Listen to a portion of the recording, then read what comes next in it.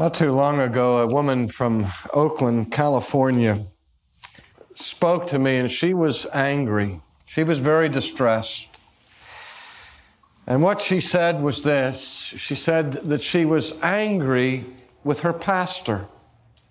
And I said, well, why are you angry with your pastor? She said, I get the feeling that for some reason my minister every Sunday morning is doing everything that he can to conceal the true identity of God from the congregation. She said, I come to church and I long to have an opportunity to worship, to have my soul experience reverence for God and adoration. She said, but the God that I'm hearing about is a God has been defanged. He's been tamed.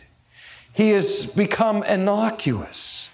And she said, I'm sure that the reason the minister does this is because he doesn't want to frighten people by explaining the true character of God. Now, ladies and gentlemen, I don't know how accurate that woman's complaint was, but I know we all have a tendency to soft pedal the biblical portrait of God. And there's a reason for that. The reason is this, that the holiness of God is traumatic to unholy people. And that becomes clear if we look at the rest of the text of Isaiah. We've seen already Isaiah's record of his vision of the holiness of God. And what I'd like to look at now is what happened to Isaiah in response to what he saw. Before I do that, let me make this comment, that in the early chapters of the Institutes of the Christian Religion written by John Calvin, Calvin makes a statement that goes something like this: hence that dread and terror by which holy men of old trembled before God, as Scripture uniformly relates. What Calvin was saying is this, that there is a pattern to human responses to the presence of God in the Scripture. And it seems that the more righteous the person is described, the more he trembles when he enters the immediate presence of God. There is nothing cavalier or casual about the response of Habakkuk when he meets the holy God. Do you remember Habakkuk's complaint where he saw all of the degradation and injustices that were sweeping across the landscape in his homeland? And he was so offended by this that he went up into his watchtower and he complained against God, and he said, God, you are so holy that you can't even behold iniquity. How can you stand by and let all of these things come to pass? And he said, I'm going to sit up here and I'm going to wait until God answers my question. And you remember what happened? That when God appeared to Habakkuk, he said, my lips quivered, my belly trembled, and rottenness entered into my bones. What happened to Job? When he waited for the voice of God, and when God showed himself to Job, Job said, I abhor myself. I repent in dust and ashes. I have spoken once, I'll speak no more. I will take my hand and put it upon my mouth. As Calvin said, the uniform report of sacred Scripture is that every human being, whoever is exposed to the holiness of God, trembles in His presence. That was no less true of Isaiah. Now think of Isaiah. I haven't made a moral survey of 8th century Israel, but I can't imagine that there was any human being running around in the Jewish nation at that time who, humanly speaking, was more righteous than Isaiah. Isaiah was about as righteous as human beings could be found in those days. And he has this glimpse of the holiness of God, and the first thing he does when he sees the holiness of God is that he cries out in terror. And the old King James Version records his words as saying this, "Woe is me, for I am undone." Now I know that more recent translations have tried to change the language there of Isaiah, because nobody talks like that anymore. Nobody says, "Woe is me." The word's kind of antiquated. The expression is an archaism. It's like somebody saying, "Forsooth," or "alas," and "alack." Nobody talks that way unless you have some Jewish friends. Sometimes when things go wrong, they'll say, "Oy vey is mir," which is the Yiddish rendition of the same verbiage here, "Woe is me." But for the most part, we don't hear people talk like that in our culture.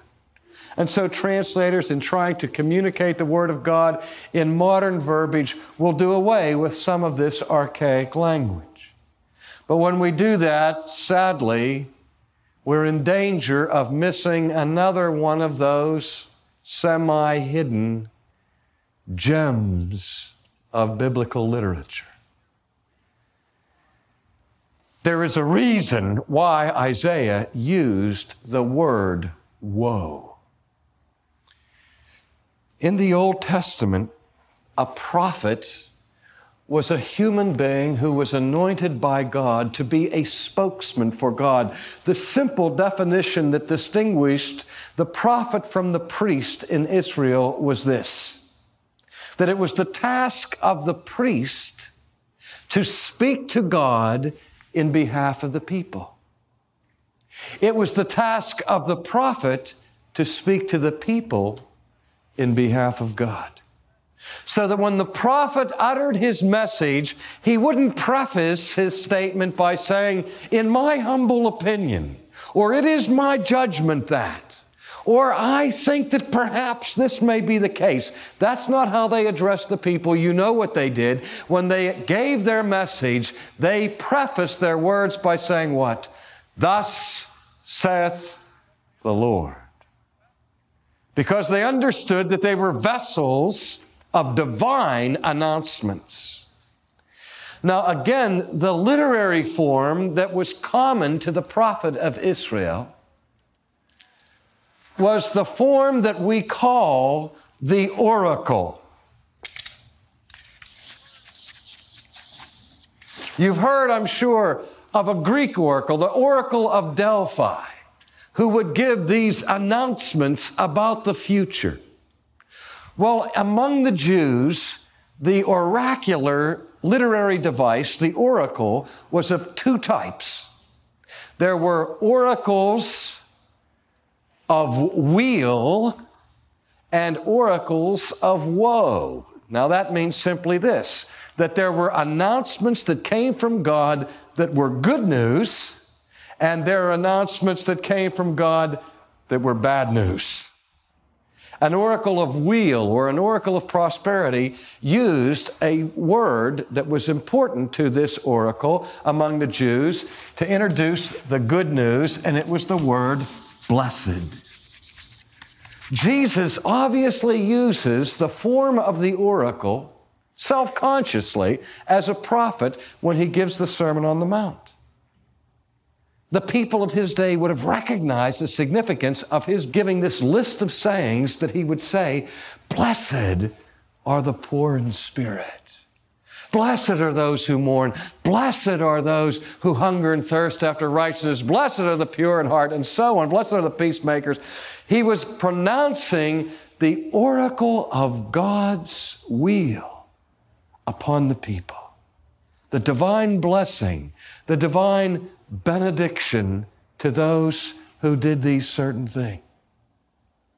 But the flip side of the oracle of weal was the oracle of woe, which was a grim and terrifying announcement of God's judgment. Hear the prophet Amos when he announces the judgment of God upon the nations and upon the cities. For 3 transgressions and 4 Damascus, woe unto you.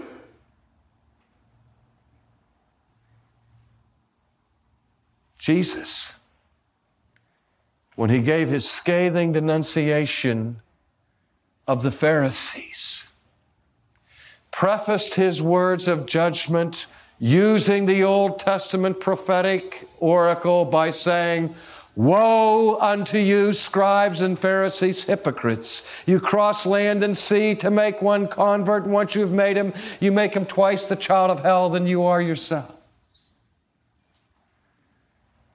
I mentioned in our first session how rare it is in all of Scripture for anything to be raised to the repetitive level of the superlative. And I said the only attribute of God that's ever repeated to the 3rd degree is the attribute of holiness. Holy, holy, holy. But it's not the only thing that is repeated to the 3rd degree.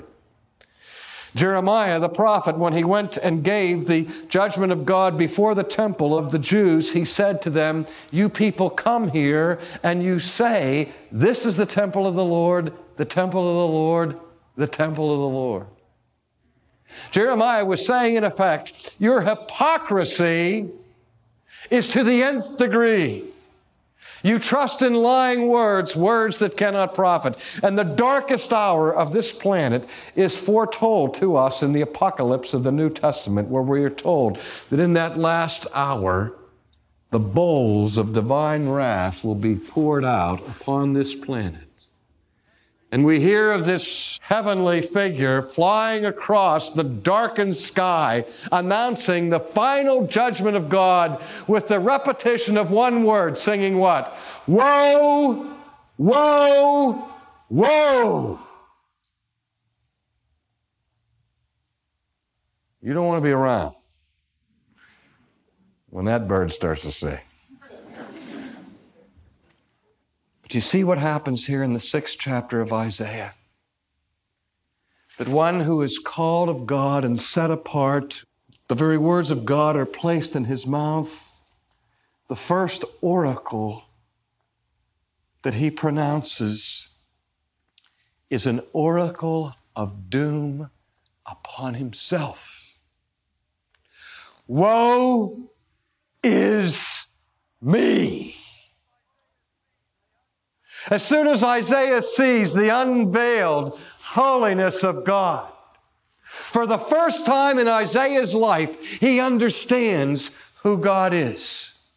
And the very second that Isaiah understood who God was, for the first time in his life, he understood who Isaiah was. And what came out of his mouth was something akin to a primordial scream,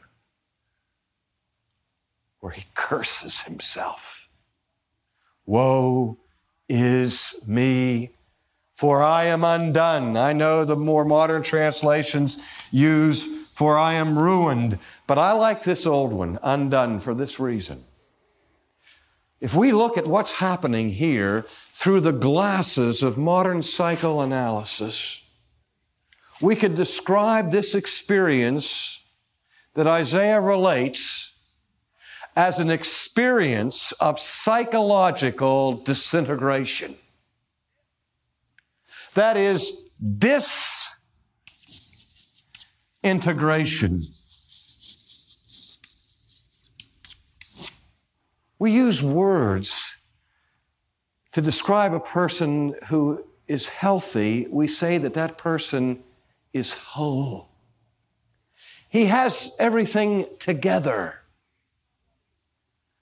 And when we see somebody who is losing it, we say, what? He's falling apart. Isn't it interesting that A synonym that we use for virtue in our language is the word integrity. That is, that we have everything about our lives meshed together in a coherent and a consistent way.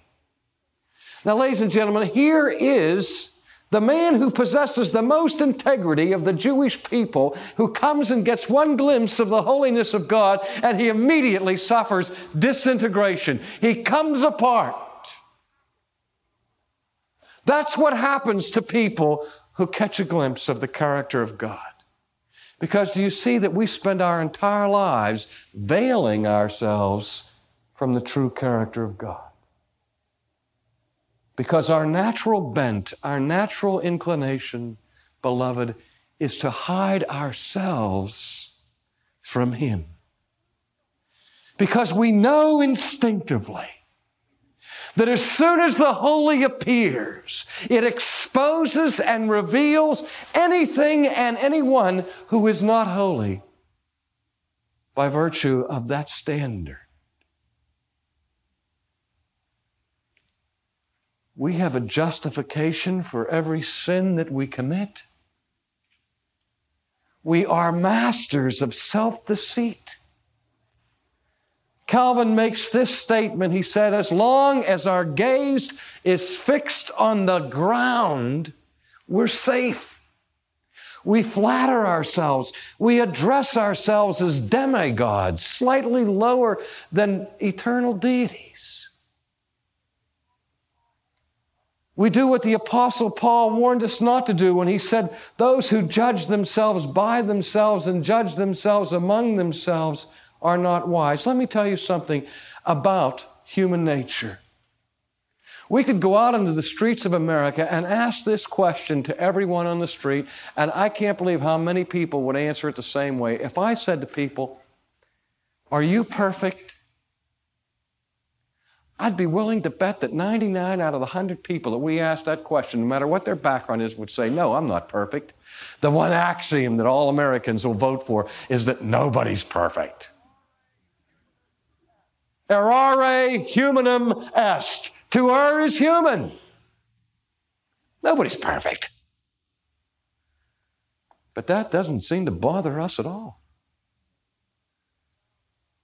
There's not one person in 1,000 who will deny that they're not perfect. That's a double negative. Let me put it the other way. There's not one person in 1,000 who will claim to be perfect. And beloved, there's not one person in 1,000 who understands the seriousness of not being perfect. Because the standard by which we will be judged ultimately is not a curve, but it will be the standard of God's perfection. Now, I hear this, everybody's entitled to one mistake. Says who? Where did God ever say you can all have one mistake? One free sin. One free act of treason against my authority. One free insult to my integrity. He never said that, did he? But even if he did, how long ago did you use yours up? Everybody's entitled to one mistake. I hope we get more than one. One mistake a second is more like it. But you see, we're comfortable with our imperfection. We judge ourselves by each other. No matter how ashamed I may be of the weaknesses in my life, and sometimes when I look inside myself, I make myself sick. Don't you feel like that? Do you ever disgust yourself? Say, how could I do that? I can't believe that I'm that selfish, or I can't believe that I'm that covetous or lustful or whatever it is. Yeah. But we are quick to excuse ourselves because we look around and we can always find somebody who's more depraved than we are, at least on this earth. So we can be like that Pharisee that Jesus talked about that went up to the temple to pray and said, oh God, I thank you that I'm not like that miserable guy over there. And so we find a way to excuse ourselves and to flatter ourselves until we see the standard. And when that happens, we are undone, as Isaiah was undone. When he saw pure holiness, he understood what it was that he wasn't. He couldn't stand it, and he's on his face, and he's screaming out in pain, and he's saying, "Woe is me, for I am undone, for I am a man of unclean lips, and I live among a people of unclean lips, and my eyes have seen the King, the Lord Almighty." I wonder why he said what he said. When he cries out now in his terror, he said, "I'm undone because I have a dirty mouth." Wonder why it went to his mouth. If you read the teaching of Jesus, one of the things that comes through his teaching again and again is a lesson that almost no one in the 20th century believes anymore. If Jesus of Nazareth taught anything, he taught repeatedly that someday every human being would be called before the tribunal of God. That every one of us will have to give an account before the holy Creator of heaven and earth. And Jesus says that on that day, every idle word that we have ever spoken will be brought into the judgment. That everything that we've ever done, everything that we've ever said, every promise we've ever made and broken, every blasphemous statement that's come from our mouth, every slanderous word that we've made towards our neighbor will be brought up on the table. Jesus said, it's not what goes into a man's mouth that defiles a man, it's what comes out. God has given us our mouths as vehicles to praise Him, to express His truth. And instead, we've used our mouths to lie, to hurt other people, to blaspheme God. We have dirty mouths. When Isaiah saw the holiness of God, his hand went instinctively to his mouth as he cried out this curse upon himself. Now, ladies and gentlemen, what did God do? Did God look down from the throne and see His servant writhing in the dust in all of this remorse and repentance like some medieval monk in a monastery, involved in self-flagellation, and say, come now, Isaiah. You're taking yourself far too seriously. Don't have such a morbid preoccupation with your own guilt. You're going to give a lifetime of study for the likes of Sigmund Freud carrying on like this. Don't be so neurotic. You've got a guilt hang up. I mean, you must have been reading Jonathan Edwards or anticipating Queen Victoria. That's not what he did. Nor did God look at His servant writhing in the dirt and say to him, suffer, you miserable creep. You deserve to be undone and ruined. Go ahead. Let the curse fall upon yourself. I've had it with the likes of you, Isaiah. I'll catch you later. That's not what he did. Tell you something else he didn't do, ladies and gentlemen. God didn't say a word to Isaiah about cheap grace. God didn't say, look, Isaiah, all I want you to do is sign your name on a membership card or raise your hand and you can come into my kingdom. No. God saw His servant in pain, and He nodded to one of the seraphim, and the seraph went over to the altar where the white-hot coals were burning there in the holy place, and the coals were so hot that even the angel's flesh couldn't come in contact with them. He had to use tongs, and with these tongs, he took one of these white-hot coals, and he flew over to Isaiah, and we read in the text that he placed this hot coal on his lips. You know how sensitive the human lips are? It's with our lips that we express one of the most intimate forms of tactile communication, the kiss. The nerve endings of the lips are hypersensitive. And yet this man has the experience of having a hot coal placed right on his lips. You know that what happened is the instant that coal touched his lips, there was a huge blister formed on him. You could hear his flesh sizzling. Why? Because God was being cruel and unusual in his punishment of Isaiah? No.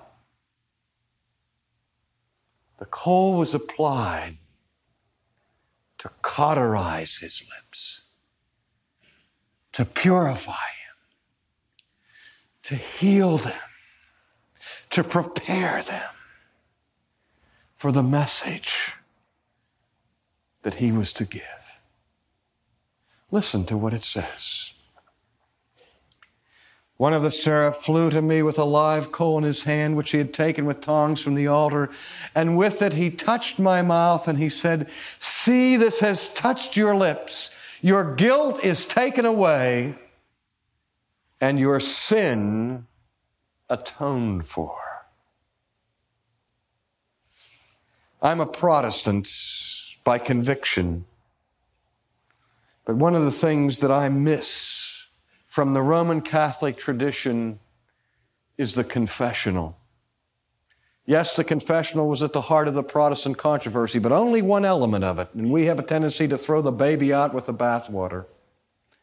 How I long to be able to go someplace to someone that I can see and hear and experience their real presence and say, "Father, I have sinned. This is what I have done," and list my transgressions, get them off my chest, and then be able to get on my knees and hear somebody say to me, "In the name of Jesus Christ, te absolvo." I absolve you. Your sins are forgiven. How would you like to hear Christ come in this room right now and walk to where you are privately and say to you, "I know about every one of your sins, but right now, I want to tell you that every sin that you've ever committed in your life is forgiven. Your guilt is taken away, all of it. You never again have to worry about the sins that you have committed against God. I am forgiving you and cleansing you this moment and forever." What would you give to hear Jesus say that to you? That's what God said to Isaiah. It's gone, Isaiah. All of your guilt. You don't have to speak the curse any longer. I'm taking it away. Your sins are forgiven. They are atoned for. And now as Isaiah is trying to deal with that, God speaks once more, and he said, "Whom shall I send, and who shall go for us?"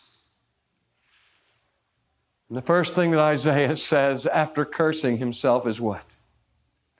"Here am I, send me." Notice he didn't say, "Here I am." That would be telling God his geographical location. No, he said, "God, here am I." He could hardly say it through these lips. Ladies and gentlemen, the price of repentance is very, very painful. True repentance is honest before God. And to come into the presence of a holy God is a painful thing. But when we come humbly, as Isaiah did, when we come on our face, God is ready to forgive, to cleanse, and to send. The only justification for any missionary's mission, for any preacher's preaching, is that that person has experienced the forgiveness of God. Let's pray. Father, we also have dirty mouths, and we could not possibly survive in your presence were it not for the atonement that you have made for us in Christ. We pray that we might know your forgiveness now and forevermore, that we might say to you, here am I, send me. Amen.